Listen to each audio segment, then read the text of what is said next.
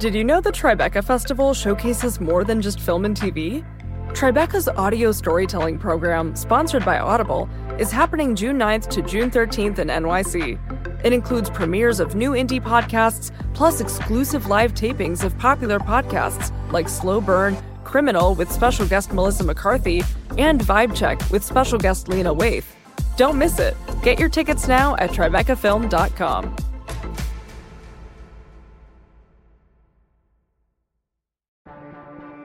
Get ready to laugh out loud at the Tribeca Festival, June 5th to June 16th in NYC. Experience hilarious talks, comedy specials, and feel-good films with your fan-favorite comedians like Hannah Einbinder, Judd Apatow, Neil Patrick Harris, Tig Notaro, and more. You have to be there. Get your tickets now at tribecafilm.com. You say you want to be liberated from these kind of meat-headed prejudices of nationalism, but the level of sacrifice required for establishing brotherhood of man on a universal scale doesn't actually seem to interest many of these people. And in fact, many times it just seems like a cover story for ditching their obligations to their fellow citizens.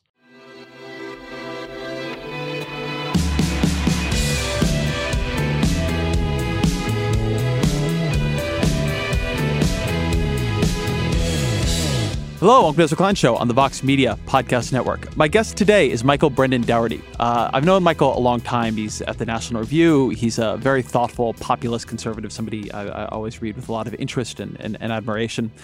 And he's brought out a book. It's called My Father Left Me Ireland, An American Son's Search for Home. And so obviously on some level it's a memoir. And it's not quite that too. It is, I was reading it, I sat down in a coffee shop to read it, and I have these notes at the beginning, and it's like in like blue pen, it says, it's about fatherhood, identity, nationalism, wonkishness, and individualism.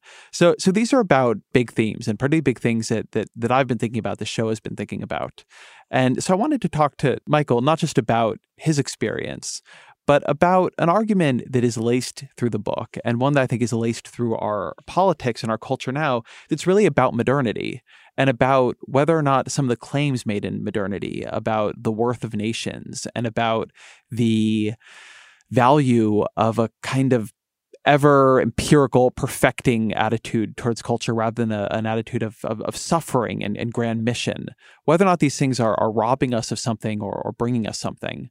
I would say this podcast begins a little bit slow, but it gets into, I genuinely think, some of the deepest territory of any of these conversations I've done, and probably has more of my worldview clearly articulated in it than almost any podcast I've done.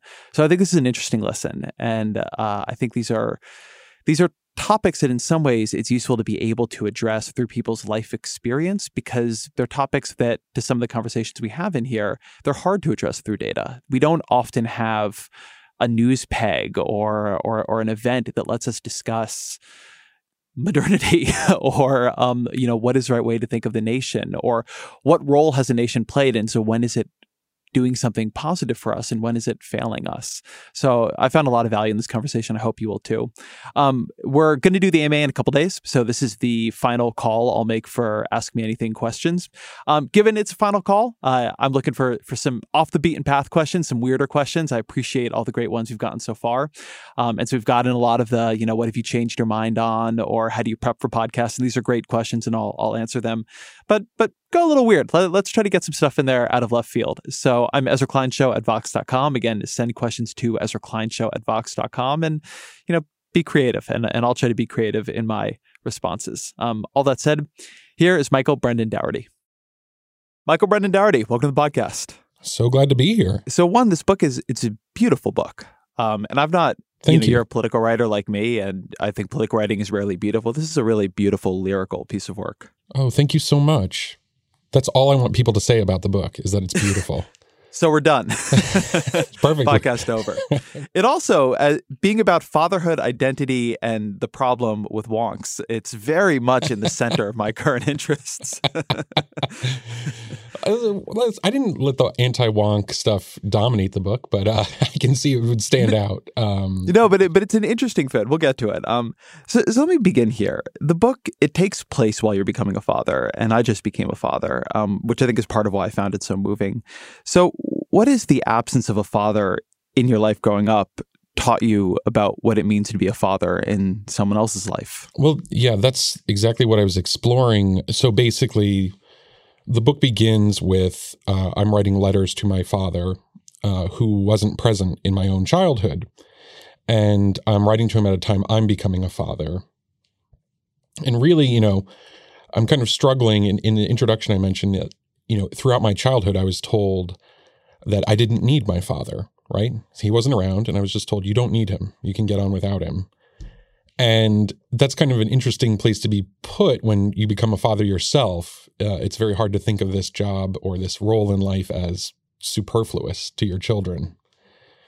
So I was writing to him about this sudden passion that was awakened in me to reconnect with my roots, really, and really a time in my life when, in my early childhood, when my mother was kind of pushing this Irish identity on us.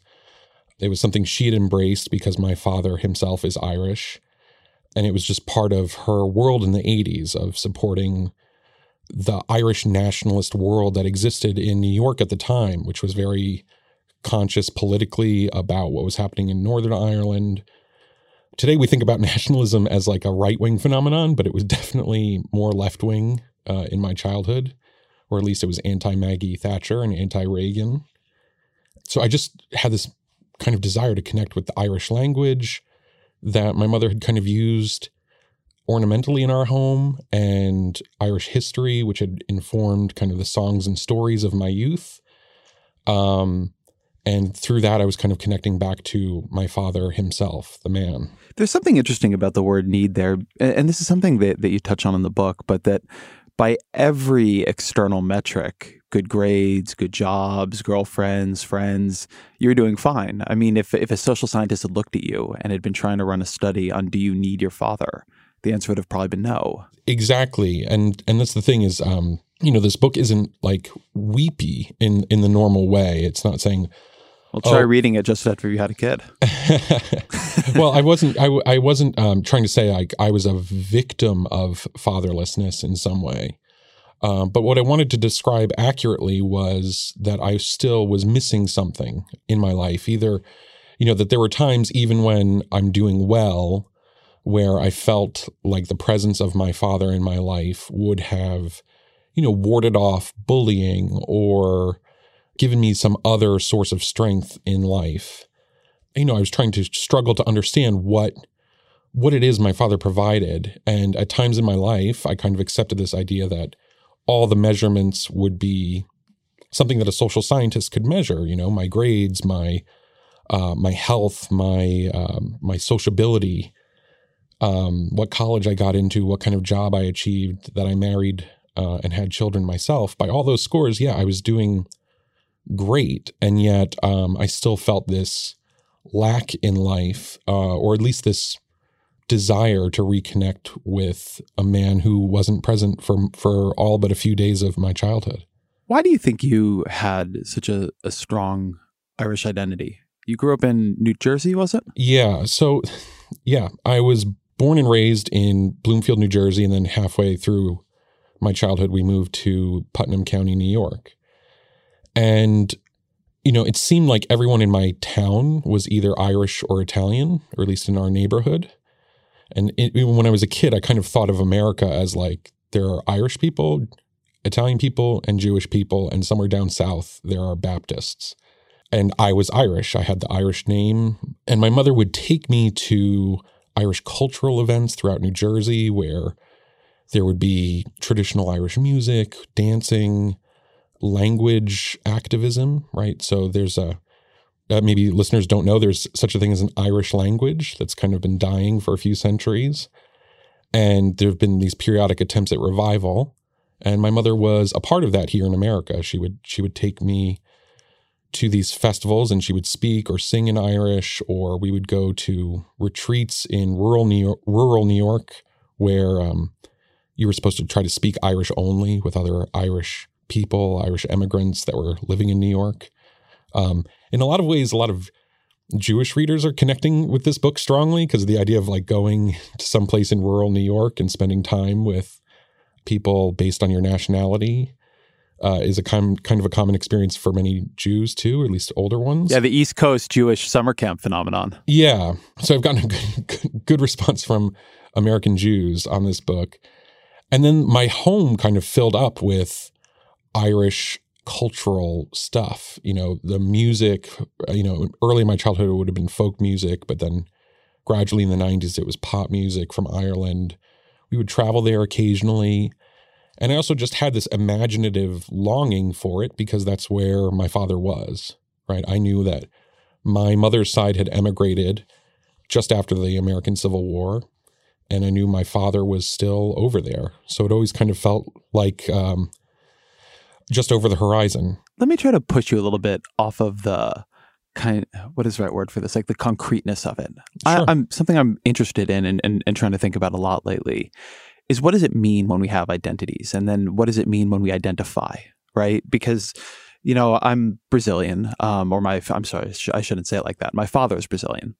And I have a connection to Brazil that I don't have to other places, but it isn't a deep identity, not in the way that, say, your Irishness is.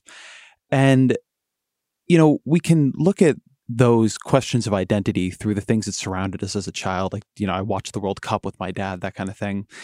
But I'm also interested in what in us makes us choose to have these identities, makes us decide to spend the precious time we have on Earth trying to unearth this place and this thing. So when I ask, why is your Irish identity important to you? I hear the way in which people try to make it important to you. But why is it important to you, right? Why not spend that time on things that are more present focused? Why not learn to play the guitar, right? What is it, this thing that, again, to go back to the social scientist, if a social scientist tried to explain like why you were doing what you were doing, it wouldn't come out on the chart really, obviously. What do you think it is in you that pulls you back? I don't know. I think for me, most Irish people would look at me and say, you're a Yank, or you're something even worse. You're a plastic Paddy, right? That I don't have that experience. And I try to wrestle with that question in the book. That in a sense, I'm by embracing kind of Irish nationalism from 100 years ago and these songs and these other things, I'm actually embracing something that is in many ways defunct in Ireland in 2019. And I think there are a couple of reasons for it. I think people who feel that their identity is challenged in some way, which I would feel as someone whose father is over there and not nearby. I'd feel some way like I'm not entirely Irish, or I'm not just a normal American whose parents have been here for, many generations. At least that was my view of what a normal American was. And so, yeah, that sense of being challenged. I think for me also there's this sense I try to communicate through the book of my own cultural formation growing up in the 80s and 90s. Was entirely this idea of, hey, you're free to do whatever you want. That you can do and be anything. And there's nothing we're really going to push on you. The kind of Irish nationalism that was given to me in my childhood was sort of lifted away. It was kind of transformed into just the VHS of Riverdance that was on our television all the time, or music my mother would play. But I was kind of free to decide who or what I wanted to be. And in a way that it's hard to describe. I try to describe it in the book, but this sense that nationality as an inheritance or an obligation, that idea of obligation kind of felt dangerous and forbidden in some ways too. This idea that there's an identity that I could have sort of an obligation to that pre-existed all my notions about it. That felt dangerous and in some ways exciting, because the world I was raised in was entirely about, there's nothing you have to do that you didn't choose to do. So I don't know, that kind of had a romantic pull. Like there's something outside of myself I can rely on and that I can take comfort in. And as I try to communicate too, there's also just the Irish story as I was told it to me was inspiring and heroic and romantic in a way that I felt like growing up at the end of history wasn't. I'm so glad you used the end of history right there. I was so about to go into that, and I'm so glad you brought it in here. I mean, I did it. I don't want the book to sound so heavy as far as like it's so academic, but yeah, I refer to I don't even name him, but I refer a little bit to Francis Fukuyama's book, The End of History and the Last Man. Yeah, it is not. I will say for readers, it is a lyrical memoir, not an academic book. But unfortunately, you've ended up on my podcast, and so we are where we are. It's fine. No, it's all good. But this is what I want to go into, and I want to say for folks who are following along here, we're sort of table setting here because I think the themes you bring up are really, really important to how we live now and our politics and some of the deeper conflicts we're having with each other and ourselves. So we sort of have to build the particular to build to the general. Yeah. But I think for a lot of people who grew up in the age we did, if you did not have the upbringing you did, Ireland is an end of history country. Yeah. Right. Ireland is one of those countries where, since I've been an adult, mostly it's fine. You hear it is primarily in the news for reasons of taxes. It's primarily in the news as a place that like Apple puts offshore income. Yeah. It's a Celtic tiger. It had a great growth story. And you are hearkening back to an Ireland that is not end of history, that is a place of revolutionary struggle, not 100 years ago, not even 75 years ago, but in our lifetimes. Right. And so I know that asking somebody on a podcast to do a quick history of the Troubles is a little bit of a big ask. But can you just paint a picture a bit of the context of Ireland, I think sort of for the generation right before us, for people who don't really know it? I'll go back a little bit further and do one of these super quick explainers.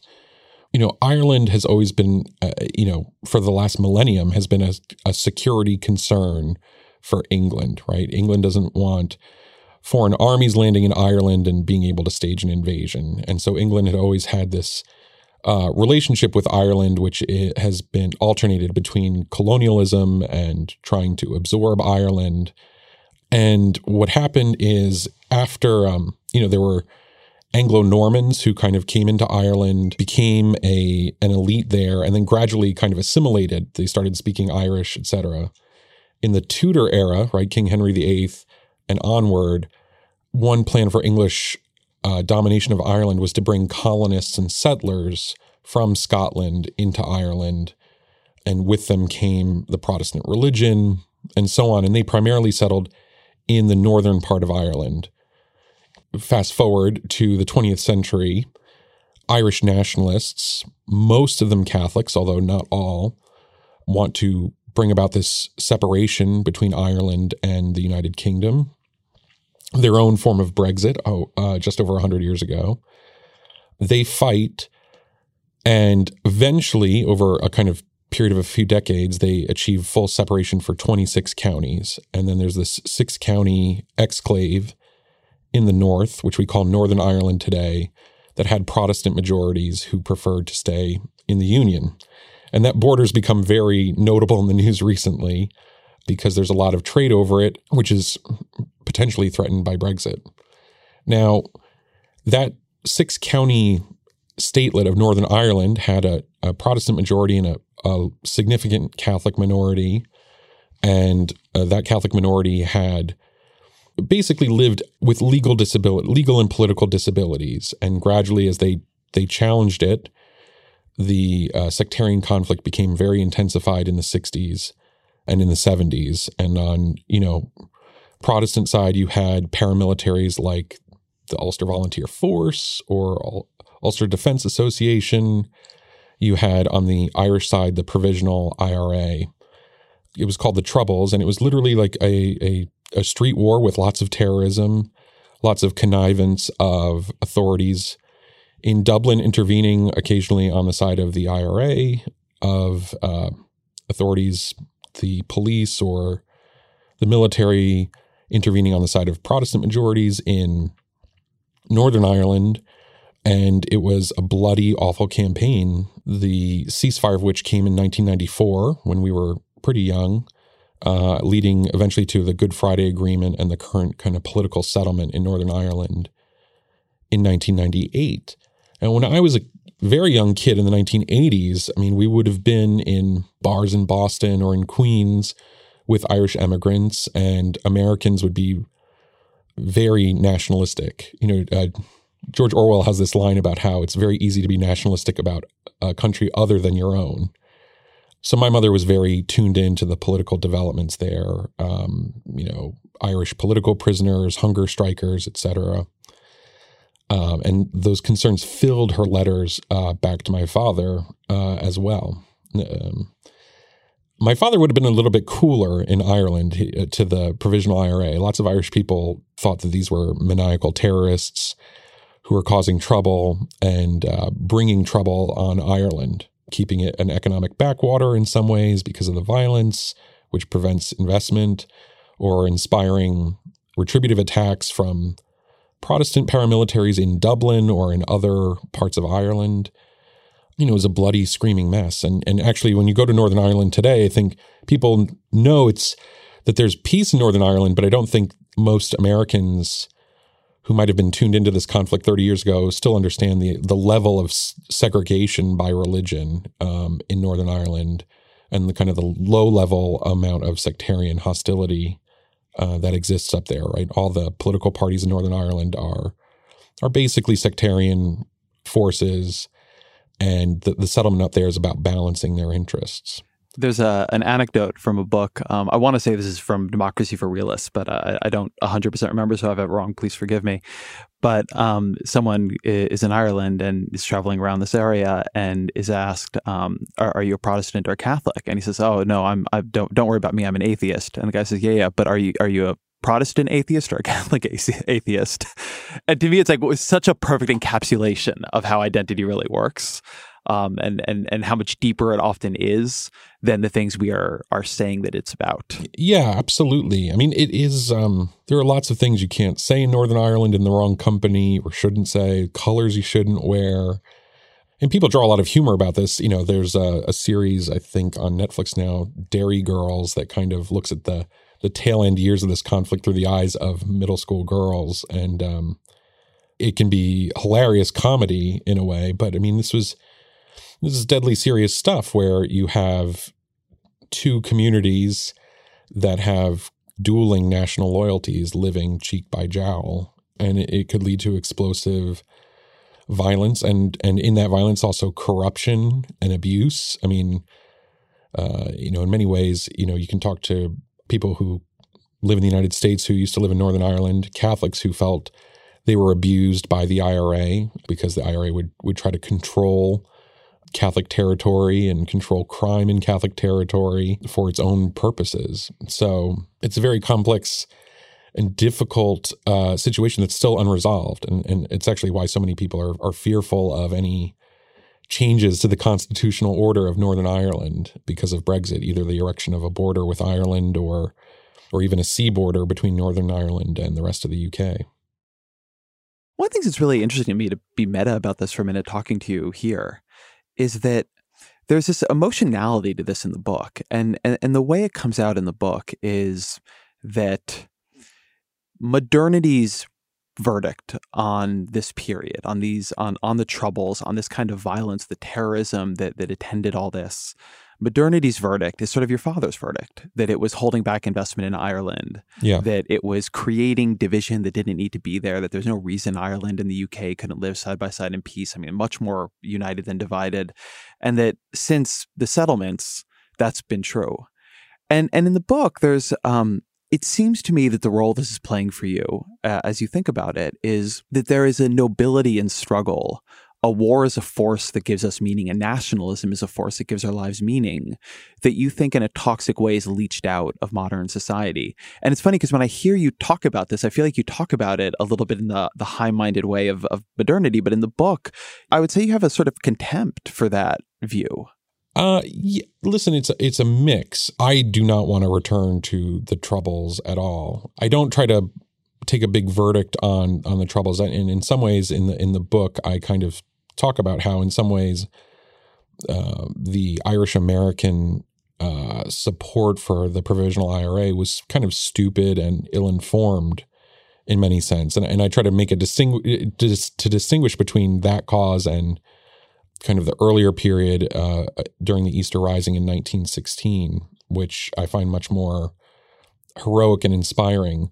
But yeah, in the book, I do think that in a sense, the book is me struggling with the world my parents gave me. And it's a world that they were very satisfied in building, right? It was a world where my father's generation in Ireland and my mother's generation in America, kind of tore down the authority of the church over our lives, tore down the authority of a national story or mythology to order our lives.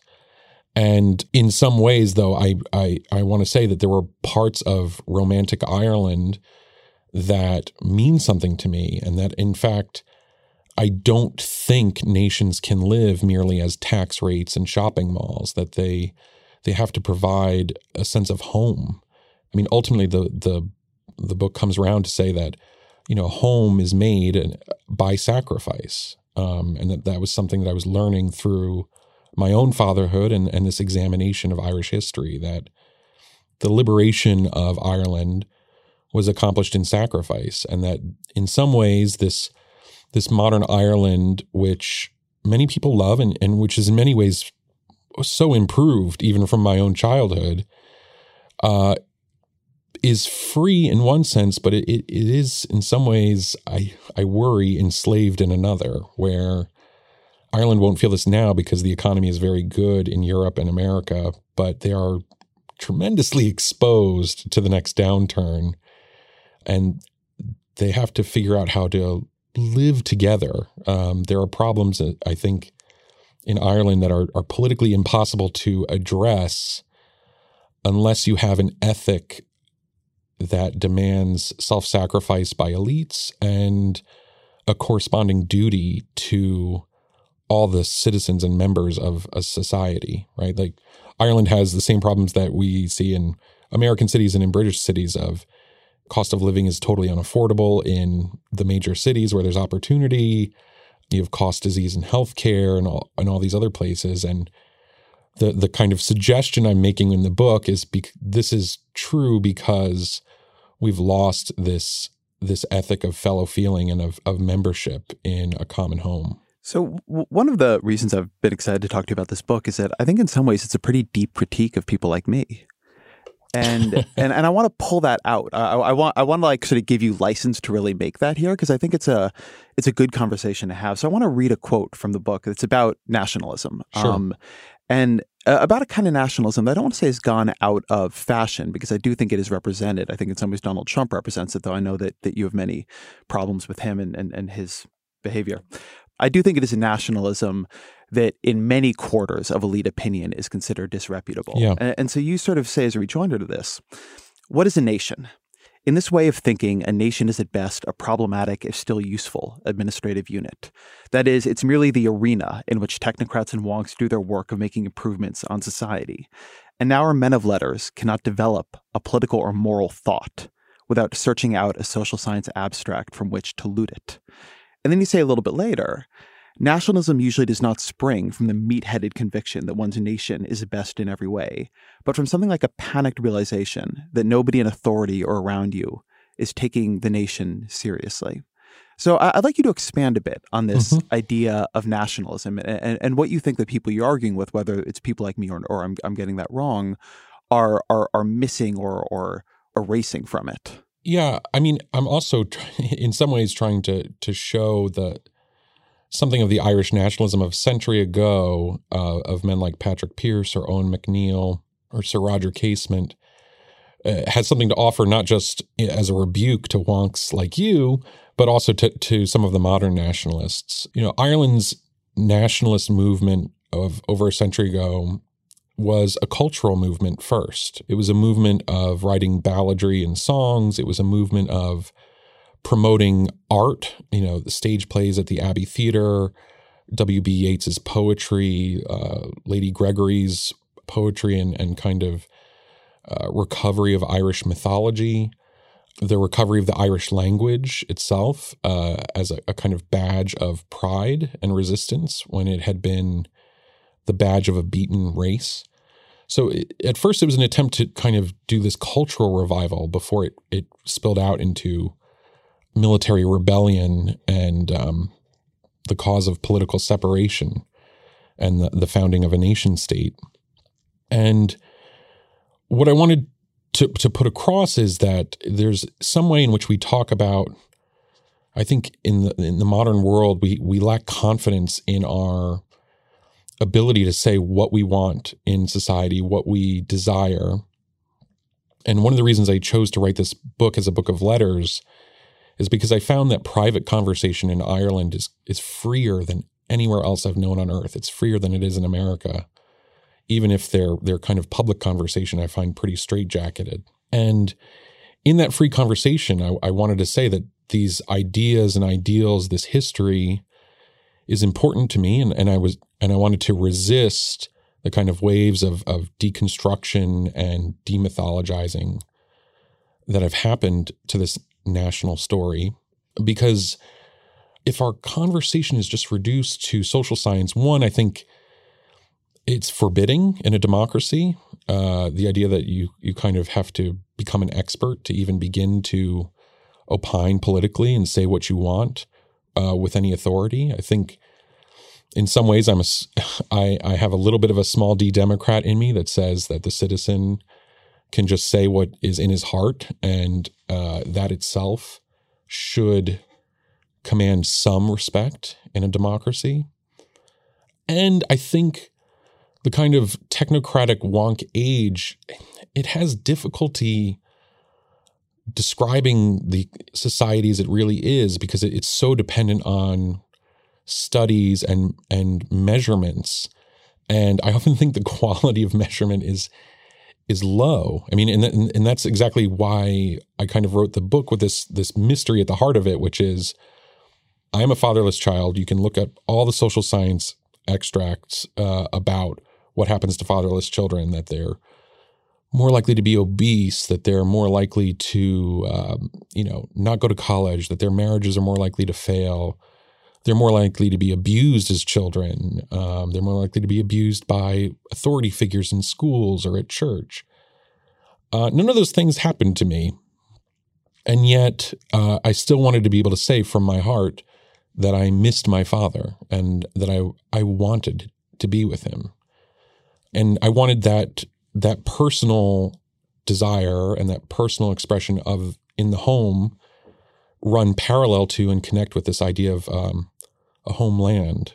And I let the comparison work the other way as well and say that in some ways, because we're filled with this idea of technocracy and working on the world as wonks, that way of thinking even invades the home in some way, where, I talk about kind of the idiotic advice that we give to parents of like, well, you should do this for your child. You should read to your child because, children who are read to perform at this metric higher on their academic challenges in life.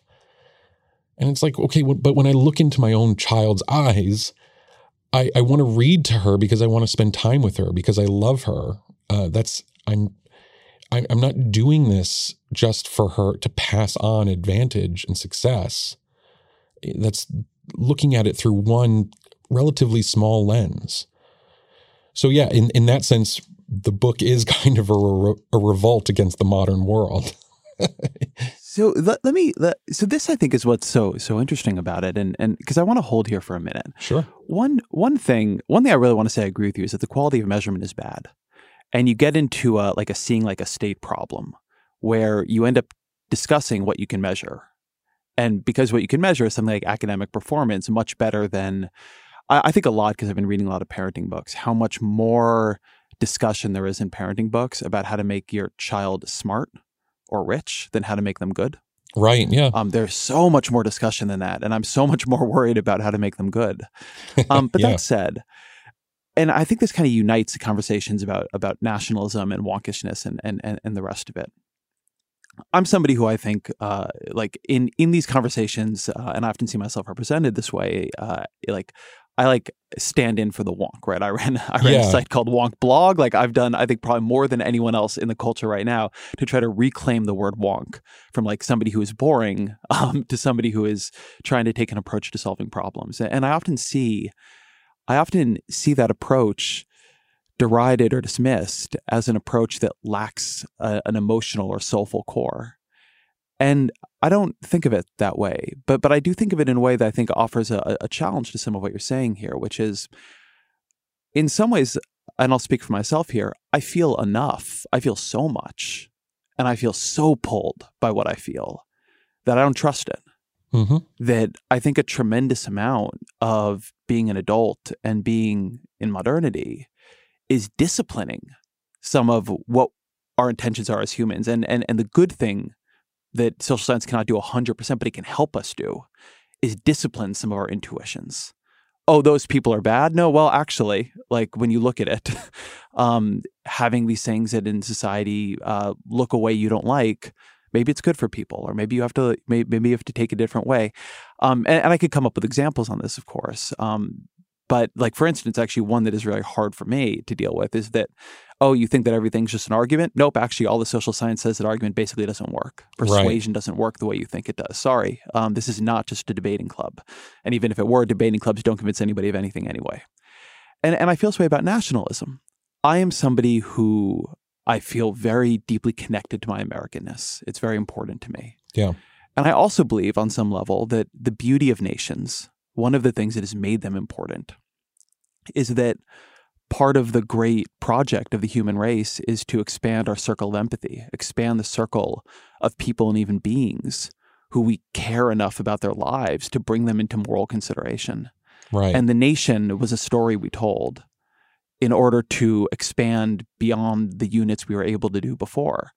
And I am really, really, really grateful to that, to the extent that it helps us do that. And then when I see nationalism do the opposite, when I see it become a way for us to contract our circle of empathy beyond what it could be or what it should be, to dehumanize other people, to say that the people coming here as refugees, whether or not we are able to take them, that we don't need to morally be concerned with them, that's where nationalism becomes concerning to me.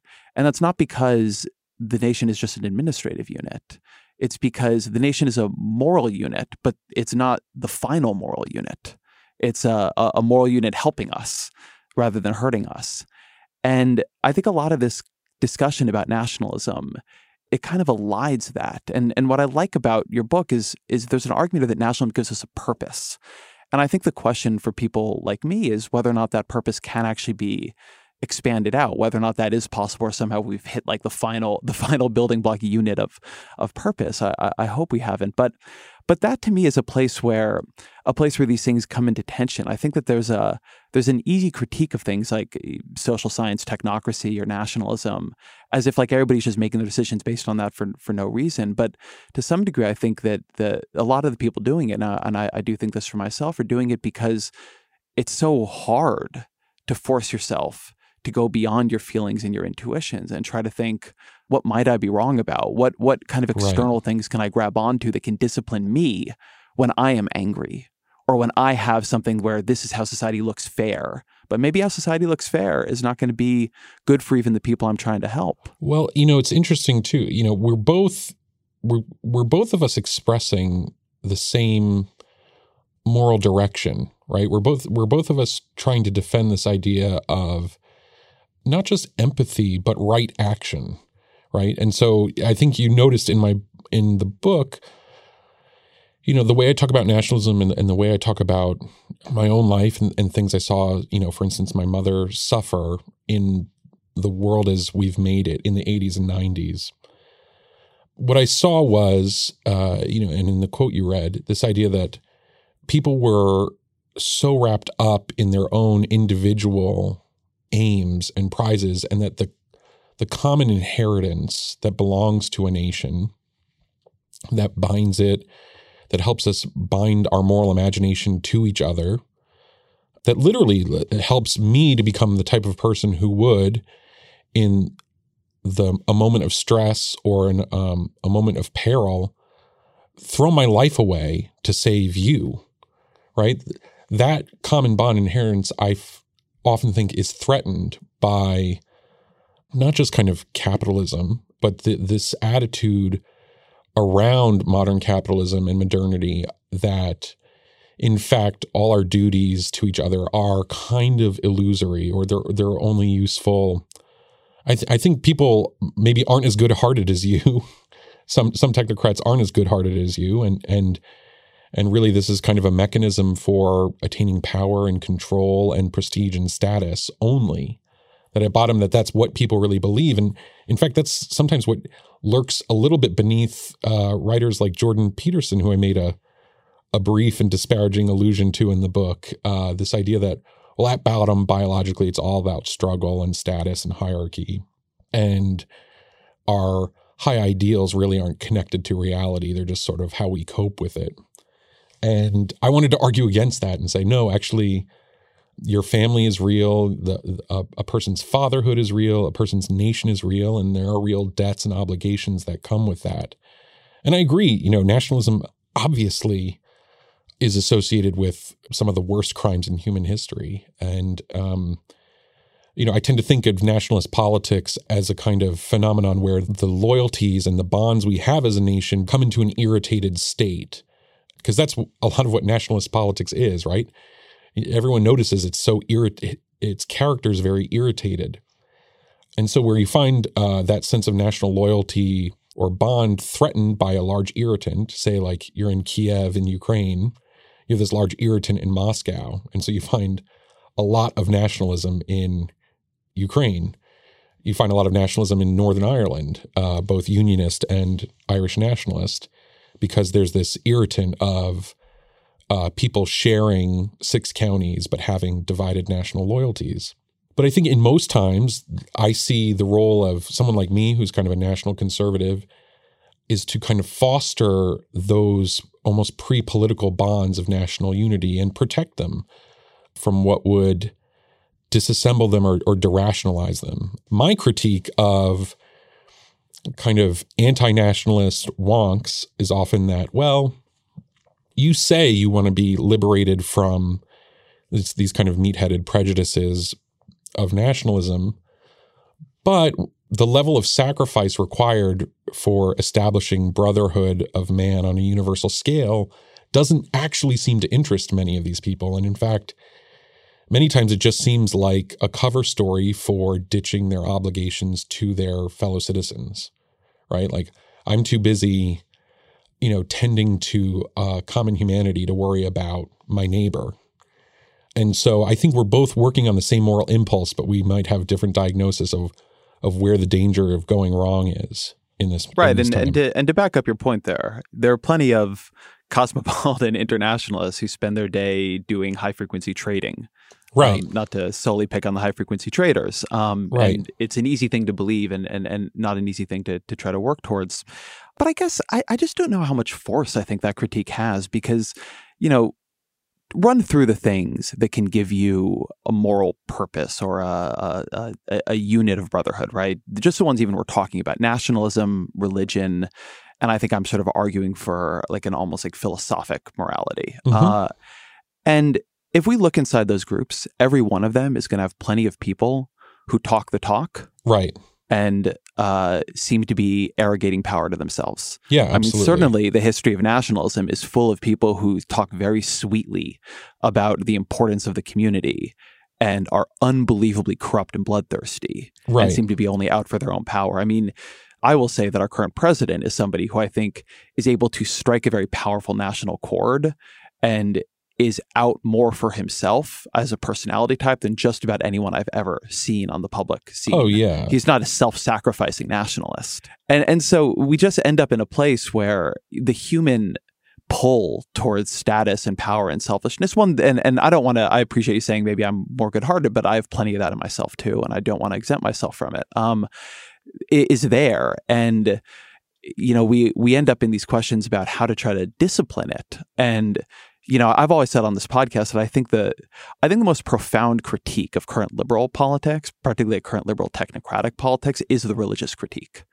because I think that the society built so much around individualism and sort of individual human flourishing lacks restraints in a way that ultimately can be poisonous to us all.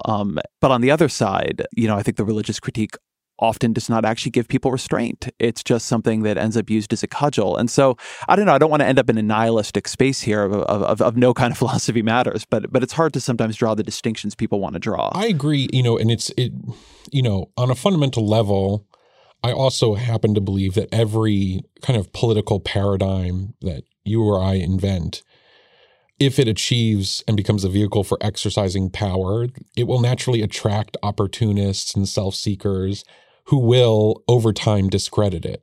Fundamentally, that is kind of what happened in Ireland, right? They have this revolution in 1916, then the Anglo-Irish War, which is 100 years ago now.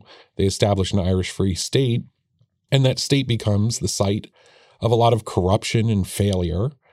And that corruption and failure, whether it's the, stuff we hear about in America, like the Magdalen laundries, or the industrial schools in Ireland, which were rife with abuse, those failures and moral enormities then discredit the whole paradigm. And similarly, I think we saw, in some ways, the moment we're living in now politically is trying to assign blame for things like the Iraq War or the financial crisis over a decade ago and say, okay, was it internationalist? Was it a kind of a silly moral cosmopolitanism that informed kind of the failures that have been associated with this political order? So I do think that will happen. And that's why I kind of took this book to focus on this very kind of, to explore some of these questions on the microscopic level, at the level of one family, and then one kind of small nation, which has been a symbol both of nationalist fury and resistance, and then is now also turned itself into and constantly protests that it is one of the most liberal, most cosmopolitan, most modern countries on earth. Ireland is funny in that it's the only country on earth, English-speaking country on earth, that feels the need to tell everyone we're modern. It's funny that you say your book has had a warm reception among Jews, because some of what you say about Ireland is very applicable to Israel. Yeah, I mean, and it's part of the American experience for myself. Most Irish Americans don't have as strong a tie to Ireland as I do, where I have this direct biological link to someone living there, to many people living there. But many Jews do have a biological link to family members who live in Israel, or who are thinking of living in Israel, or have the right to go live in Israel. And so, there is definitely that idea of a split identity. And there are parallels too 100 years ago between Irish nationalists and Zionists, right? This idea of recovering a language, trying to recover the manhood of a nation and establish a nation state that's independent and that looks after the interests of the nation. So there are a ton of parallels there. I want to talk about another tension the book brought up for me, something that connected to things I've been struggling with myself. So one of the things about this book is it's very much about the pull our traditions, our families, our national past holds on us. I think at the end of the book, you talk about how much the present is the work of redeeming a series of obligations put on us by the past on behalf of the future. Right. Yeah. And it's a beautiful line. And I think in general, conservatives are more attuned and attentive to the obligations our past puts on our present, certainly emotionally and philosophically and conceptually. There's a discussion about what we owe the founding fathers, or the degree to which we should respect their judgment, that is deeper in conservatism, say, than liberalism. And yet a place where that breaks down is that conservatism, by the same token, is very skeptical of the way our material past shapes our present. The way in which the wealth of the father ends up being the opportunities of the son. Right. The way in which our racial past, oppression and redlining and slavery and all the rest of it, makes equality today so difficult and makes so many of the outcomes we see today preordained in a way that potentially requires redress.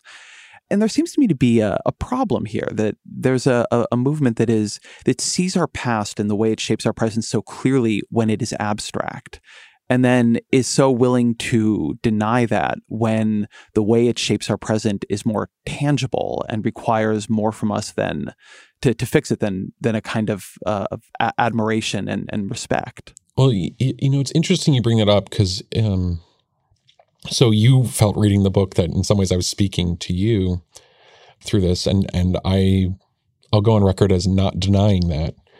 But there are other peers I felt I was speaking to as well, particularly Ta-Nehisi Coates. I think that comes through in the second chapter, where I kind of deliberately use language from his book and redeploy it in the history of Ireland. And you're right. I mean, in some ways, my book does try to, in some ways, echoes the criticism you just made of conservatism. That, in some ways, what I loved about Ta-Nehisi Coates' book and almost what I was drawing out in an impish way was that, he had made this beautiful, plangent, fragrant case for what I took to be plangent. Yeah, well, it just.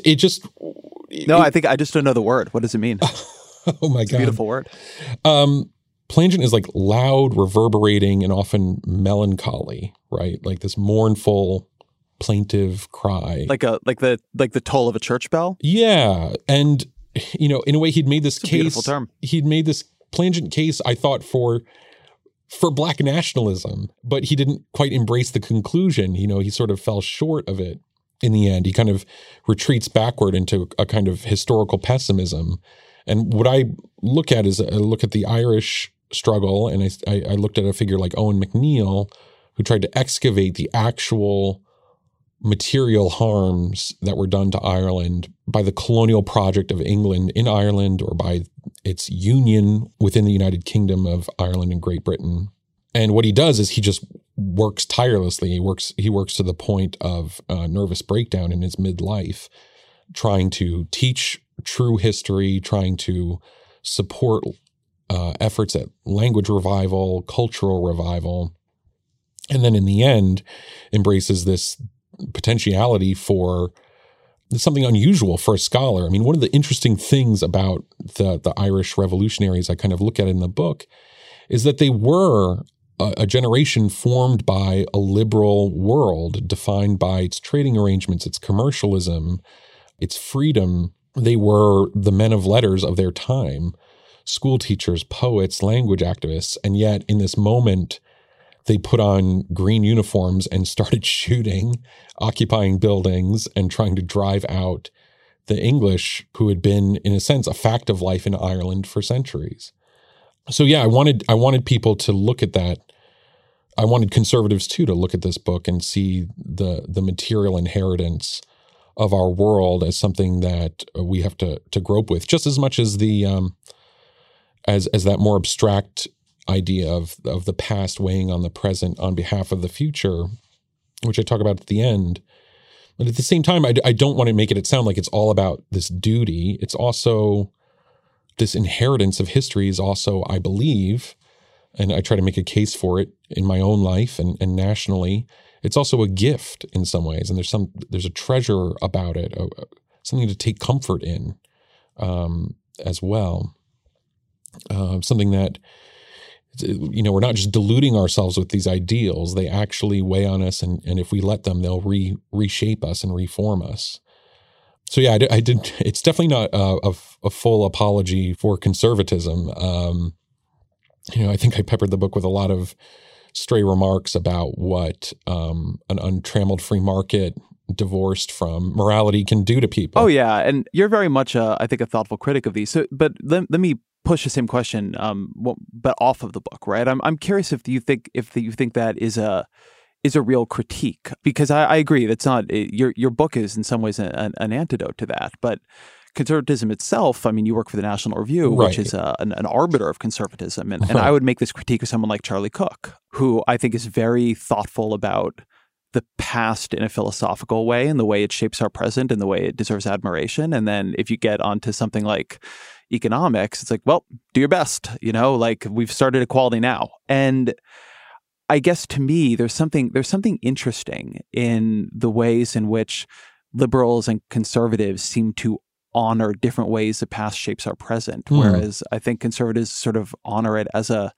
moral tradition that shapes us profoundly, and in sort of the Burkean way, if you were, to go against it is to do something very dangerous. Right. And liberals honor it as a material circumstance, wherein to go against it is to often attempt something that for many is nearly impossible.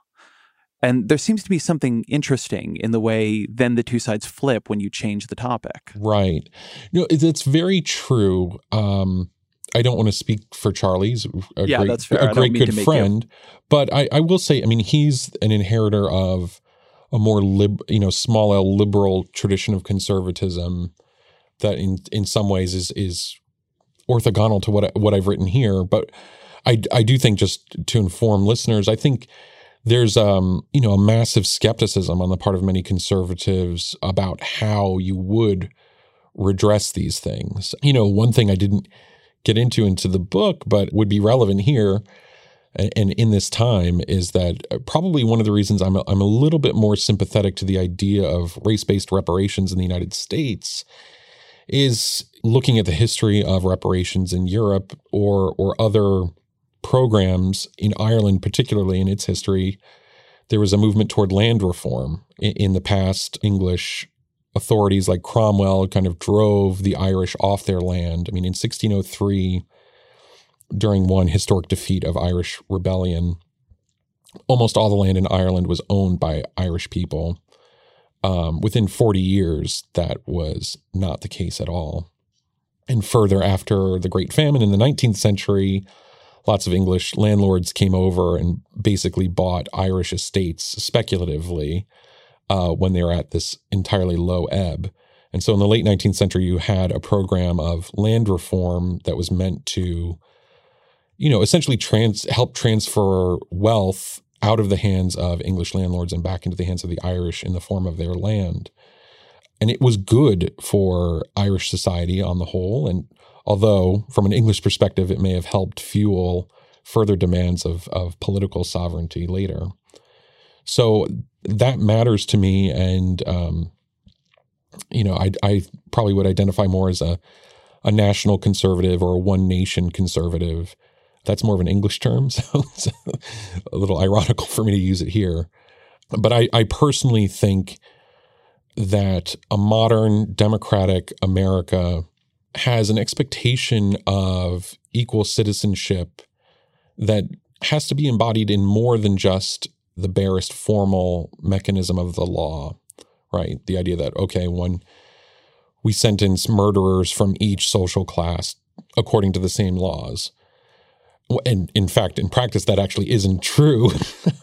So I do think an American conservative should attend to this innate and inherited American desire for fairness and equality that's probably a little bit broader in scope than what you would find just in the founders' notes. You're somebody who I think is a very good perspective on currents and conservatism. And I think in some ways Donald Trump represents a lot, but he's such a sui generis figure, right, that you can't extrapolate too much from him. So let me ask the question this way. Sure. Do you think in 15 years, the American right, probably the Republican Party, looks more like Paul Ryan, Tucker Carlson, or, for lack of a better term, the sort of emergent ideas around the intellectual dark web? It's a good question, because on some level, I think liberals look at the passions Donald Trump has excited, some of them obviously rooted in racism, and think, okay, this is the real motor here. And obviously, if Donald Trump put out a book tomorrow, it's going to outsell my book. Oh, don't sell yourself short. Well, we'll see. I mean, this podcast does have reach. My view currently, and this is subject to change, I mean, the nomination of Bernie Sanders or his election as president, I think, would change it. But my view is right now that passions around culture war issues are continuing to drive a resorting in American politics that's been going on for a long time. You can express it a lot of ways, but basically upwardly mobile, educated voters are going more and more into the Democratic Party. We've seen some movement of downwardly mobile whites into the Republican Party. Maybe there's a tiniest trickle of people who identify as Hispanic or Latino coming into the Republican Party, although the questions of who identifies as Hispanic and Latino are fraught, right? There's, the thesis that many of them maybe identify that way on a form, but maybe not socially as much as they're not connected to immigrant sentiment or community. So I think the culture war is driving this trend, and conservatism clearly has this moral and traditional conservatism has this subaltern quality that drives elites away from it. I mean, you could express this in another way too. I mean, you could say that, I was noting somewhere else today that we used to say that the Episcopalian Church was the Republican Party at prayer, but now most Episcopalians would identify as progressives, and most of the religious nuns, N-O-N-E-S, are probably refugees from mainline Protestantism, and they've left the Republican Party for the Democrat Party. I mean, to note something real quick on that, we're talking the day after or 2 days after. So Pete Buttigieg, who's running for president, is an Episcopalian, and Eric Erickson, who's a conservative pundit, I guess, sent out, I think, a pretty noxious tweet saying that, you know, Episcopalians like Buttigieg don't know anything about the roots of Christianity. Right. And I think in that you really saw the political realignment of both, like the merging of a certain kind of Christianity and right-wingness, right? A sense that if you are outside some of its political commitments, you are no longer Christian, but obviously also this idea that Episcopalianism is now a liberal faith. Right. But politically it's become more aligned with Episcopalians are much more likely to be Democrats. And on the other side, evangelicals and church-going Catholics who used to be both a rock-ribbed Democratic constituency, you know, Catholics in the industrial North and evangelicals in the South, have come into the Republican Party. And I think in a very slow-motion way, they're bringing some of their inherited political traditions into the Republican Party. And that means more of I'm sure a political science would call Herrenvolk populism that is part of the evangelical tradition in America. And on the more intellectual side, maybe the Ross Douthits, myself, and others are bringing this slightly more statist, communitarian Catholic thought in our very small way into the Republican Party. If those trends continue, I could see a Republican Party in the future that's a little bit more like Tucker Carlson, that sort of looks at major corporations as a potential enemy, and a kind of Blairite, Clintonite center-left party that is defending the kind of inheritance of that's keeping the dream of the 90s alive in the Democratic Party. That might happen, but again, if Sanders is nominated and wins the presidency, maybe that all changes. Maybe that makes the Democratic Party more oriented toward economic issues and more oriented toward the poor, the working class, and the downwardly mobile. So I think there's kind of a race in both parties among allied intellectuals to make their party the more populist party economically. Democrats are winning on the policy suggestions, and Republicans might be winning, at least right now, on the voter profile. That's a strange thing, I think, to say. I mean, don't most people in the bottom half of the income distribution vote Democratic? Most do now, currently, but the movement is interesting. You know, right now, what I think is coming about is the Democratic Party becoming a party of the very upwardly mobile and the poor, and people who are in the middle or on the downward slope are heading into the GOP. But again, the young and the non-white. Right. And when you look at the young and the non-white, you're looking at a lot of voters who tend to be lower on that income scale. Yes. So I feel like I'm pushing on this a little bit because I think sometimes it's like economic populism is represented by the white working class. But then if you look at people who are actually in the working class, it's a lot of people who don't fit that 52-year-old machinist in West Virginia profile. No, that's very true. I mean, those jobs are going away. I mean, but there is a cultural disconnect too, though. I mean, it's been years since I worked in a factory years ago when I was in college, a chemical factory. It was by far the most diverse workplace I've ever been in. People got along very well, took care of each other on the shop floor, which could be dangerous. But there were a couple of striking things about it, like if you were looking at it politically. One, because it was working class, it had no sense of the mannerly way we talk about identity or issues of political correctness or politeness in the class you and I are currently in. And on the level of voting, the white voters tended to be Republican and kind of populist in orientation and in attitude politically. And recent immigrants, non-whites, tended to be Democratic. But they could be alienated in some ways by, if you tried to, if a well-meaning, even if a well-meaning Republican from HR tried to correct the way men were relating to each other on the shop floor, it would be pretty alienating to the workers. Maybe it's not a vote-moving issue, but we'll see. I think all that's true. I mean, I think Matt Yglesias calls this the Great Awakening. Yeah. And to me, a lot of politics right now is becoming cut on the line of, do you feel comfortable and excited about the demographic changes in the country and the ways that might change power and politics? Or do you feel kind of scared and alienated by it? Right. And it doesn't mean that politicians can't communicate those changes or shape them in ways that are more or less comforting to people. I think Obama actually was probably the most masterful politician, arguably, that we've ever had, but certainly in my lifetime, at both representing and embodying and discussing these changes in a way that was inclusive. But even him, and you and I may disagree a bit on the nature of his communication, but I would say even he left the country significantly more divided on this than it was, because, he was who he was, and he had the skin color he had, and that changed politics in measurable and serious ways. And something I think with Bernie Sanders and all these folks is that there's a lot you can do as a politician, but there's also the structure of America and American politics itself. And you can frame it as a conflict of national identity. I think that one way to look at this is there's going to be a real fight between a national identity of America as what makes America America. Is it a place that changes and grows and brings new people into it and is always trying to perfect itself and become a more equal and tolerant nation? And what makes America America is more who we've been and what we've been, a sort of more Donald Trumpian view of it.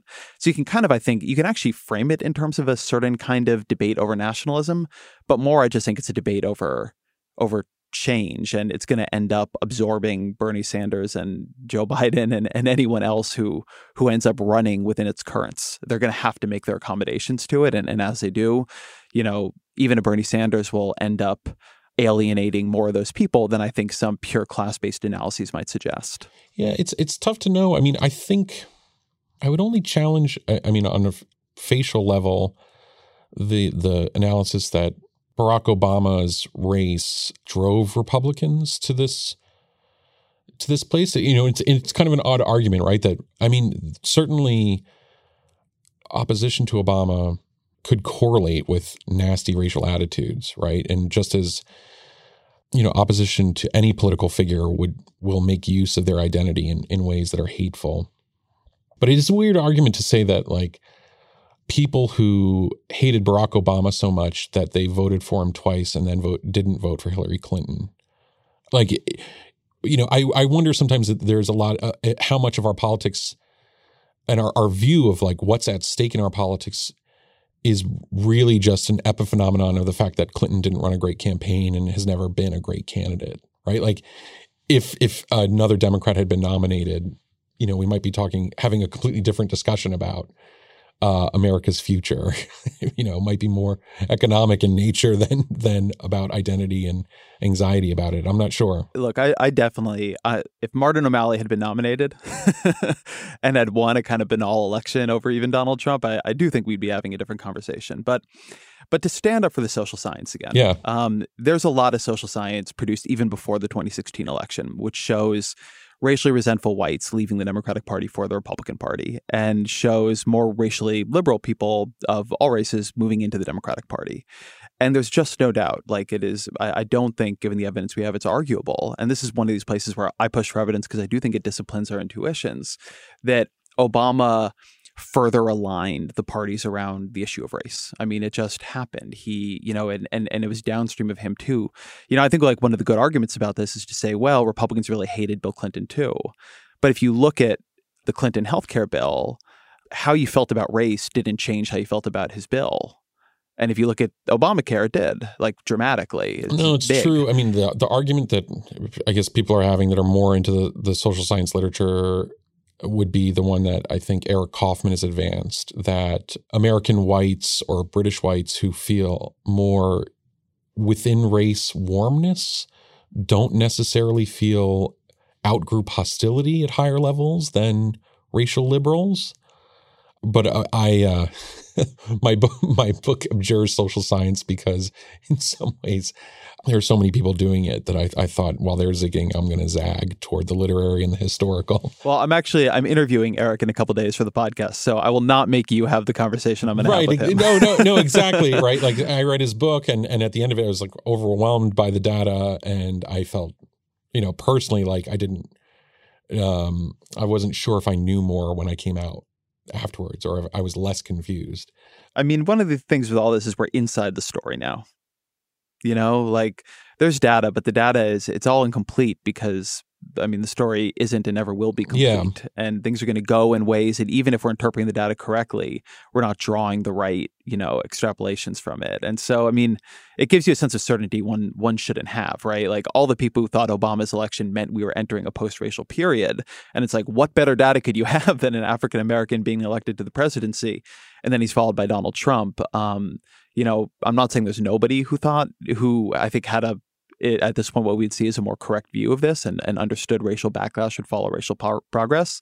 But there are plenty of perfectly good social scientists who didn't. So data can only get you so far. Well, and also there's sometimes I think one of my objections to the social science approach is I'm not sure we all always have good mechanisms for sorting out people's motivations when they answer these surveys on their attitudes. So for instance, I'm a conservative. I live in New York State. A pollster calls me up and starts polling my attitudes. Now, it's an anonymous poll, but while you're answering the questions on a survey, I think it's a totally normal human motivation to think, well, I don't want the answers I give, to be used as a license for politicians I dislike to move against my interests. And so I think that's why we get so many surveys and polls where people seem to be giving a partisan script that they've inherited, even when it makes no sense, right? So like famously a few years ago, I think PPP did a poll on whether Republicans wanted to bomb Agrabah, the city in the movie Aladdin. And many Republicans were for this. And then someone on the other side of the polling world did a poll of Democrats and, do you want refugees from Agrabah? And of course they polled yes. And if someone called me up and asked me, do you believe Andrew Cuomo has horns and worships Satan, in the comfort of my anonymity, would I give a pro Cuomo answer? I would like to think I would, just based on fidelity to the truth. But I do wonder how often we're polling people. The act of polling itself automatically calls to mind partisan or social scripts that we deploy for our use rather than actually reporting the truth about our feelings. I'd say a couple things on that. So one, I think troll polling is bad. What you're talking about with what PPP did. It's funny, but it's bad. People shouldn't do it. Two, I'd say what you're saying is people essentially align to what they believe their party wants them to be, what they believe their group needs from them in giving answers. And it's not their deepest feelings, certainly not the feelings you would get from them if you sat down and spoke about things for an hour or two. But I actually think there's more signal in that noise than you're giving credit for. The way a lot of people approach politics is they fall in line behind their party. We've seen that very much with Donald Trump, but you see it all over. Of course. Look at the flips on how people feel about Russia in the past couple of years. Yes. So in some ways, when pollsters end up eliciting that response, I think there's something true to the criticism that this isn't our truest self, this isn't our most deliberative self. But then I think there's also something very that it's showing something about how we actually end up engaging with the world. It's not like our truest, most deliberative self is the one that channels into our political preferences, much as the people we support. Most people, they don't care that much about politics at all. So, they kind of have a general throw in with a candidate who works for them and then they go about their lives. But then the final thing, I guess this is like my big rousing defense of the wonks in social science.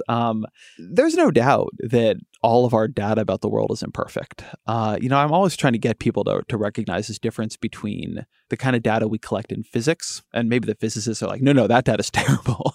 But the kind of data we collect in physics where, there are things you can objectively say about the world, and the kind of data that is is irredeemably poisoned by the fact that you are just observing society, and society's complex, and you can't disaggregate things and run the experiment a different way, right, and all of that. And it's a reason to be data skeptical, but I do think sometimes people use it as a reason to say, fuck it, I'm going with my intuition. That's true. And, knowing about the world is a hard thing. And I would certainly plead guilty to, I'm sure headlines I've written and so on are overly declaratory about what some piece of evidence or another says, and how seriously we should take it. But nevertheless, I do think sometimes there's a tendency to, you want to it's the complexity of the world freaks us out, and we want to just step away from it. And then it's well, you can't fully trust polls, so I'm going to go with kind of what I want to believe. And then I think we end up in a place where we're probably further, not closer, from the truth. Well, so my response to this, and I'm going to circle it back to my book for a second, is that, one of the kind of arguments I make historically in it, and I guess I could even intensify it, was that the kind of revolutionaries I talk about and that inspired me in writing this book, and whose lives I kind of immersed myself in, while my wife was pregnant with our first child and in the first months of my child's life, many of them had, a view of the world where, for instance, there's this one historian I talk about, Owen McNeill, who was very much trying to recover Ireland's own sense of its history and, in some ways save it from these pious legend tellers and so on, and put it on something firmer. And he was opposed to an armed rebellion in 1916 because he took a very calculated view. And he said in one letter, I think, to Patrick Pearse, another character I talk about in the book a lot, that Irish nationalists were satisfying their own desires and trying to soothe their own frustrations about their very difficult political situation. And they were kind of consoling themselves with slogans that didn't quite match up with reality. And when the time came when he found out that there was a revolutionary putsch on, and that ahead of this revolutionary putsch, there had been a capture of weapons off the coast of Ireland that were coming in from Germany, he judged, as any battlefield commander should, that, this will be a total botch of a revolution. It will fail militarily, and somewhat informed by the just war tradition, he would conclude it's also therefore immoral to do. And yet I talk about, in some ways, and it's difficult for me to accept too, that actually the Romantics were more correct about what effect this action they would take would have on Irish political life. So in some ways, I will acknowledge everything that the wonks do, that the technocrats do. We need expertise to help us understand the world. But sometimes people who have this strong intuition about where politics is going or what effect their actions would have that you can't quite see in any available data sets, sometimes they are right. That they shock us.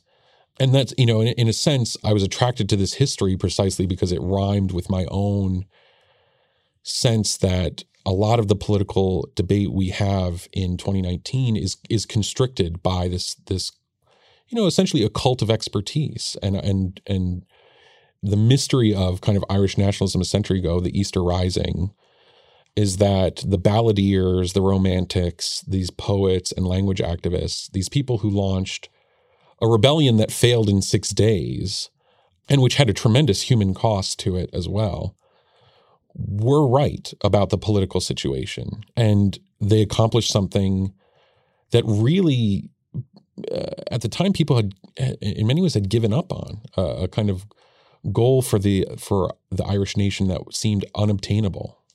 So, yeah, I mean, it's maybe I've picked one of the few things in history where this is true, where the Romantics were right. But it at least comforts me to know that sometimes they are. Oh, I don't. It's funny because that's just, to me, it's look, there are questions you can bring data to bear on, right? We were discussing earlier, why did people vote for Donald Trump? And I think we have a lot of data there. And then there's questions you can't, right? Which is it worth it to you to try to launch a doomed bloody rebellion to be the spark that lights the flame? Right. Yeah. Like can't go to a university for that. Right. No. Well, that's a different question. The question I would say then, though, is that does the way that we engage in politics, right? Like we both said at the beginning of this conversation that we're moved, in a sense, by moral concern and moral action. We're impelled by this sense that, okay, we both have talents to offer the world, insights and brains to apply to the problems of our common life. And does our formation in this world where we look for just the available data sets, where we look at markets as a judge and arbiter of so many questions in political life, does that world shape us in a way where we can't see the opportunities to act that actually are more dramatic and effective, that men who, in a sense, are leading with their hearts would go if they could find a way to license themselves? So I want to try to think about that for a second and what it means, because basically, I want you to take up arms against injustice. but I want to take that seriously, right? Because I think something you could say, there's a certain set of commitments I hold that the scale of the damage being done could take you in a direction of very radical action, like eco-terrorism, right? Like that would eco-terrorism, but also, I would say around animal suffering, which is something I care about a lot, and I think that the level of the moral atrocity is almost beyond imagining. And you can, it's very easy to say the system is not moving fast enough. It's time to go outside the system. And obviously, there have been moments of that in history that have turned out, at least reasonably well, right? Right. Like on some level, when you go back to the American Revolution, the triggers of it are laughable. Compared to you have a community of people holding slaves getting upset about taxes, and where is violence really justified there? And so one, I do want to say these are hard questions, right? If the political system is not going to act on climate change, then what is demanded by the people we are leaving this world to? What is it to give up? I mean, obviously, what's demanded is not to give up, but is it to say like, all right, we're just going to keep trying even if we know it's going to fail, or is it to start launching rebellion? Is it for some of these countries that are on the front lines who begin blasting sulfates into the atmosphere and just let the rich countries deal with the fallout as they try to cool the climate directly? Some of this comes from a belief that working on and through these systems has been better than the alternatives, that a lot of these revolutions fail. In most cases, yes. Not only fail, they don't just fail, they often backfire in horrible ways. When you unleash these passions, you can't control them.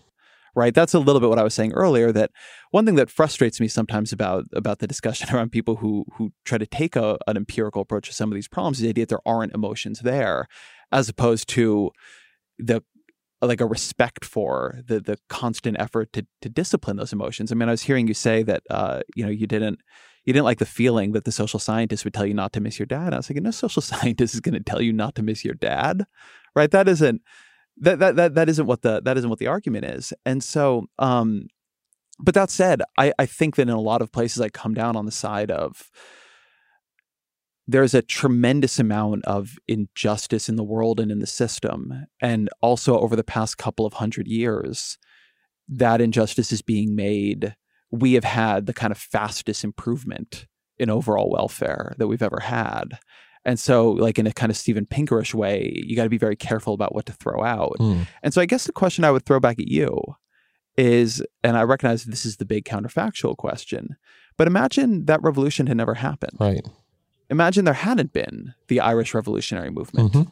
Imagine Irish was still either some kind of British protectorate. They'd be in the Union, right? They'd be the great the Union of Ireland and Great Britain, right? Right, and and Ireland would be in the EU as it is, right? And what would be tell me about the loss, right? Don't just tell me about the gain of the revolution, but okay, if there hadn't been that blood, if those those children hadn't lost their fathers, if there hadn't been all that terrorism, right? Like I sit here from the place we're in, and like I'm reasonably happy there's an Ireland. I don't see any reason to question that outcome. Right. But also, if there wasn't, like what would be so terrible? What would be so different? There's no independent Texas. Right. And, some people in Texas really think that's a problem, but I don't. So anyway, I'm not trying to erase Ireland, but I like, because you're making the argument this was such an important event, tell me what would be lost if it hadn't happened. So it's an interesting question. My own view is that, and you have to bear down into the specifics. My own view is that even after the Act of Union at the beginning of the 19th century, this is the attempt by the British to finally like, okay, let's incorporate Ireland as a part of this United Kingdom fully in the same way that Scotland and Wales are. And so you're going to elect ministers of parliament from Ireland. Eventually, we're going to give Catholics the vote and the right to enter any profession they want to. And eventually, the British state is even going to fund the seminary in Maynooth for Catholic priests. An astonishing thing to do when some of the prime ministers of Great Britain were themselves deeply prejudiced and anti-Catholic. So what would be lost?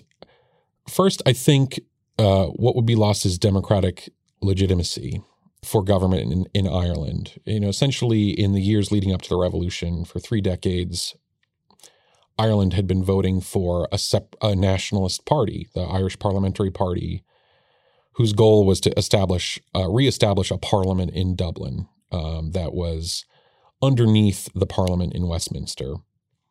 And on a fundamental level, if, say, Texas voted for 3 decades, almost 90% turning into Congress, Texas secessionists, I would question whether we had democracy if we didn't actually say, okay, you can go. I don't think people should be forced to vote on their right to self-government every year for decades or half century at a time if they want to leave. But I'm sorry, just to push on that, I mean, we really do have an example in this country of what was clearly a popular secessionist movement. Not only did we not let them vote themselves out, but we fought a bloody war to stop them from leaving. And I think most people look back on that as a fine moment for us. That's true. Although I will say this, the Irish Parliamentary Party did not launch a bloody rebellion immediately, whereas the South did. So that's one thing that would be lost would be democratic legitimacy of Ireland, whose cause I think is much more reputable than the Confederacy's. Second, what would be lost, of course, is British state-making or Great Britain's state-making precluded the preservation of Irish culture and language. And that's why, revolutionaries like Pierce were so obsessed with expunging the English education system in Ireland and replacing it with something that preserved their language, their heroes, their saints in the minds of the Irish people. I don't think Ireland would be as prosperous as it is today if it was, essentially a backwater of the United Kingdom. But on a more fundamental level, I mean, the question could be flipped back on you. I mean, I talk about an encounter with a man, Randy Palmer, who was a member of the Kiowa Nation, a Native American nation, which has lost its language, which has lost any, truly effective political sovereignty or independence from the United States. Is there a loss that we don't have a Kiowa nation anymore? Is there a loss that the world lacks the Kiowa language and culture? Some people say, fine, nations just die. We don't have Hittites anymore or some of these other nations that we read about in the Bible that were eliminated. I think I would push on the comparison here. I think there's a tremendous loss that we wiped out. The overwhelming majority of the Native Americans took their land and then forcibly destroyed their cultures. Like, yes, I think that not only just a loss, but an injustice. I mean, to go back to my view of the world, we contracted, partially in our nationalism, our circle of empathy and put them outside of it and made them subhuman. And not only was there a loss to them, but there's a loss in what it did to us. I mean, we are built on a graveyard. And I think it's a stain that we do a tremendous amount in our national history to avert our eyes from. But it's a little bit. I take your point on the languages piece of this, and and I do think things are lost as cultural traditions die out. And I take the point of people who say like there's a homogenization of a place like America. So if we're staying in the realm of more peaceful more peaceful appropriation, so to speak, or more peaceful expansions of nationalism, I don't know, right? I don't know. I think there's a gain to the groups that come together, right? France is composed of a lot of different individual, units that eventually became one, and over time gave up a lot of their individuality to become the nation. I mean, to a large extent, the nation state is a construct we use to attach people to a new story as their old stories fade. And sometimes we do a better and worse job of that, but I think it's complex. It's true too that there are things there are Irish cultural preservationists, right, that would say, hey, we created this language preservation movement, but actually what it produced in the 20th century was a standard form of the language that was leaching away and destroying the actual native existing dialects, right? So yeah, it is a question, right? It is a mystery, and I don't think that nationalism. First of all, I don't even quite think nationalism is a political philosophy that stands on its own. I think these are phenomenon that can only be really described historically. But it is a question. There's a loss when we're losing the language of Brittany, the Breton language, which is another Celtic language that was on the northwestern coast of France. Is the gain worth it of incorporating Bretons into France, which is a great nation? I think it's up. These are verdicts that are won and lost in history, and I think it's precisely the incredibly high stakes is what impelled Irish revolutionaries a century ago to launch a bloody, doomed, romantic rebellion, right? Because it did seem to them like the nationhood of Ireland could be extinguished, that it would just, this island nation that had its own history and traditions would be totally absorbed in Great Britain. I think it's still going to be a worry going forward because the language shift did happen. Ireland is an Anglophone nation, and the United States and Britain exert tremendous cultural influence over Ireland, and there may be a feeling in the future that they need another cultural revival to kind of establish the boundaries of their home and their political freedom of action, and even the freedom of action for their imagination of what their nation could become. So yeah, I think there's not only, because the losses are permanent. One thing I didn't mention in the book is Patrick Pearse talked about the durability of nations, that nations can survive incorporation into empires over centuries, that they rise up again, but when they are dead and gone, they are truly dead and gone, right? There will never be a Hittite nation again unless you create like robots and program them with all the knowledge we have about Hittites in the University of Chicago. Those things are, when they're gone forever. And I don't begrudge people who find something in their national story, in their traditions, so valuable that they would fight for it, that they would die for it. One of the things I think is interesting in this perspective is there's a tension in American life right now about cultural preservation. And it tends to fall along these political correctness, social justice lines. You'll have people saying, well, when you take that sound, or when you take that food, or when you take that dress, you're appropriating from this culture and you're not paying proper respect to it, and you are diluting it. And then you often have people primarily, and that tends to be on the left, and I think you have people much more frequently on the right who say, we're a melting pot. There's value in adopting Americanness, in us all becoming one. The value of America is like that we all take from each other. And, you shouldn't be holding on to your own language. You shouldn't be holding on to your own dress. You shouldn't be holding on to really anything but your own, and only here in certain cases, religious traditions.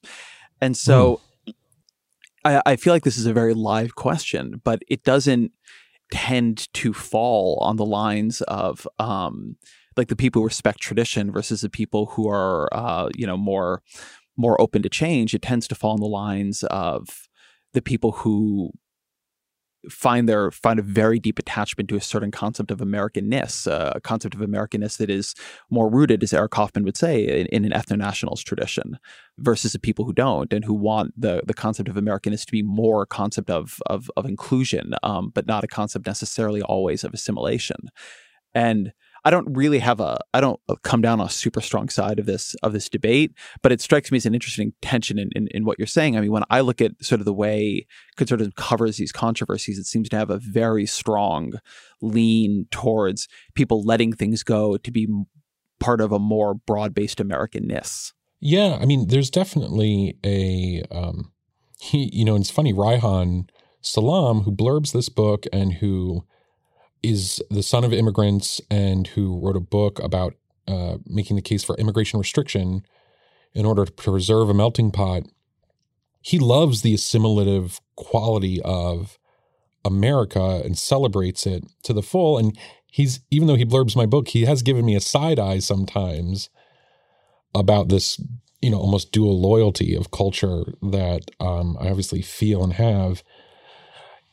I don't think the tension is resolvable because you can look at it, when I look at the way many liberals think about diversity, there's a kind of paradox within it, right? That on the one hand, the very things that created human diversity are often what liberals find most scary, right? Which is stuff like exclusive religious truth claims, my religion is true, yours is false, I'm championing my religion.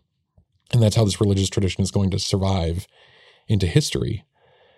And liberals find that threatening, right? That, that in the seeds of this is a kind of willingness to exterminate all other religions.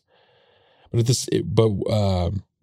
physical separation, helped to create these ideas of different ethnicities, different languages, and national traditions that people want to celebrate when they come here. But as people do come to America, whether we want them to or not, in a sense, they both contribute to America, but then they assimilate into America as well. And these traditions start to die, right? Like if my children and my great-grandchildren and beyond keep living in America, the chances of them preserving, my mother's devotion to the Irish language and my budding devotion to it are almost nil.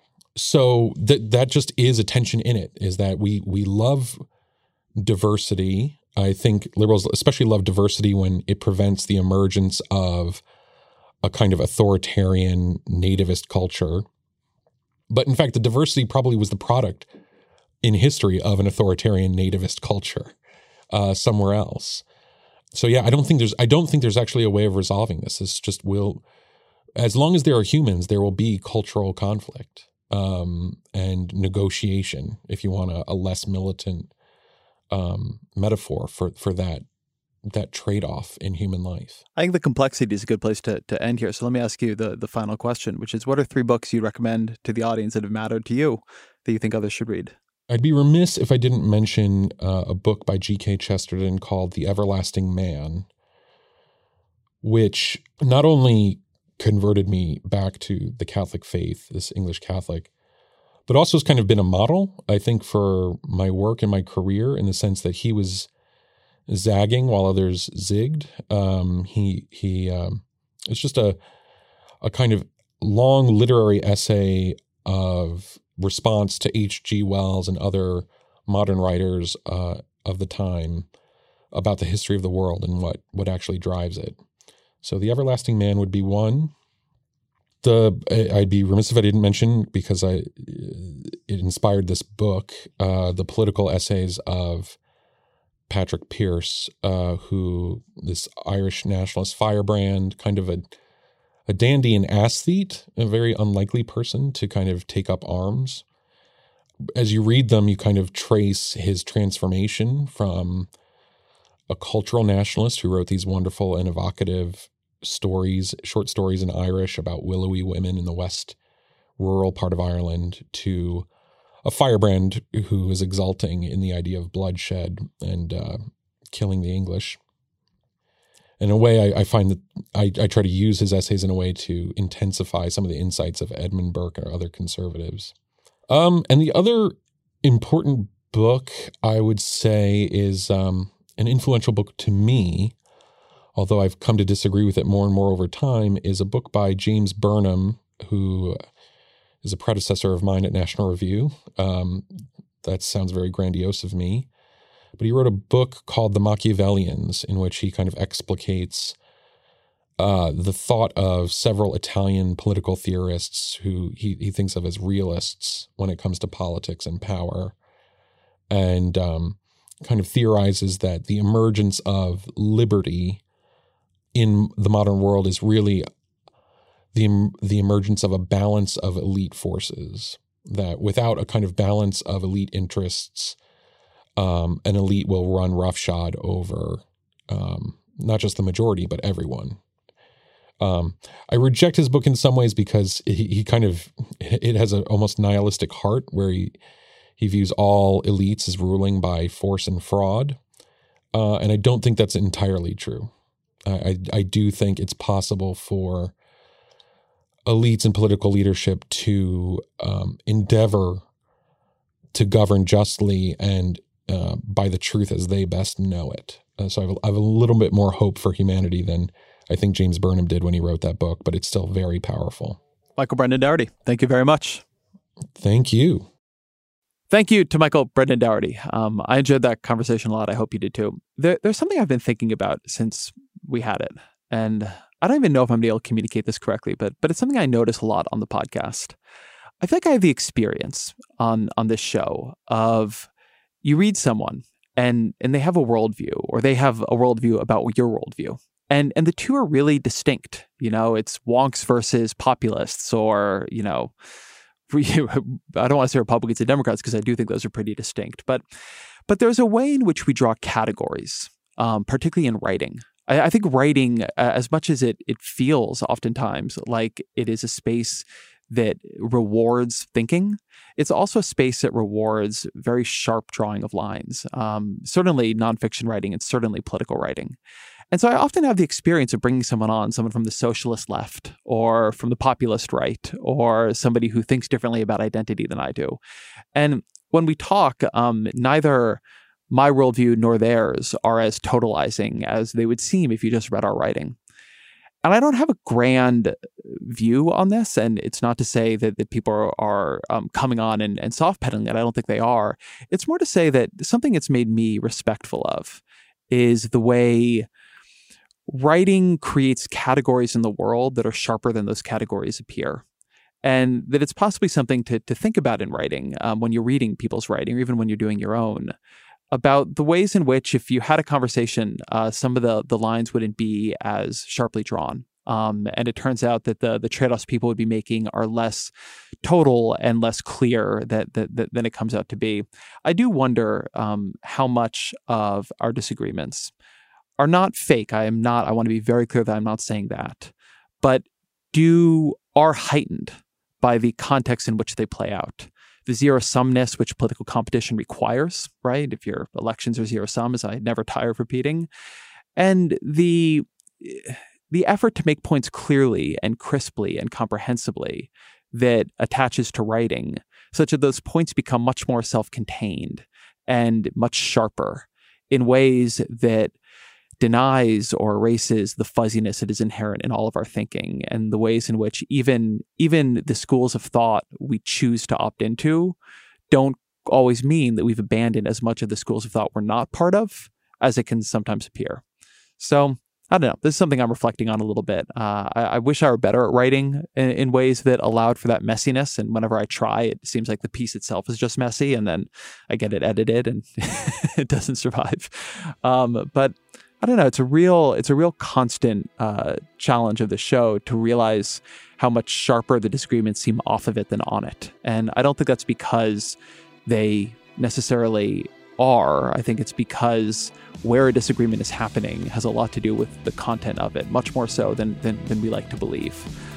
Anyway, so that is the show. Thank you to Topher Ruth for engineering in Berkeley, to Jeffrey Geld for being my producer. The Ezra Klein Show is a Vox Media podcast production.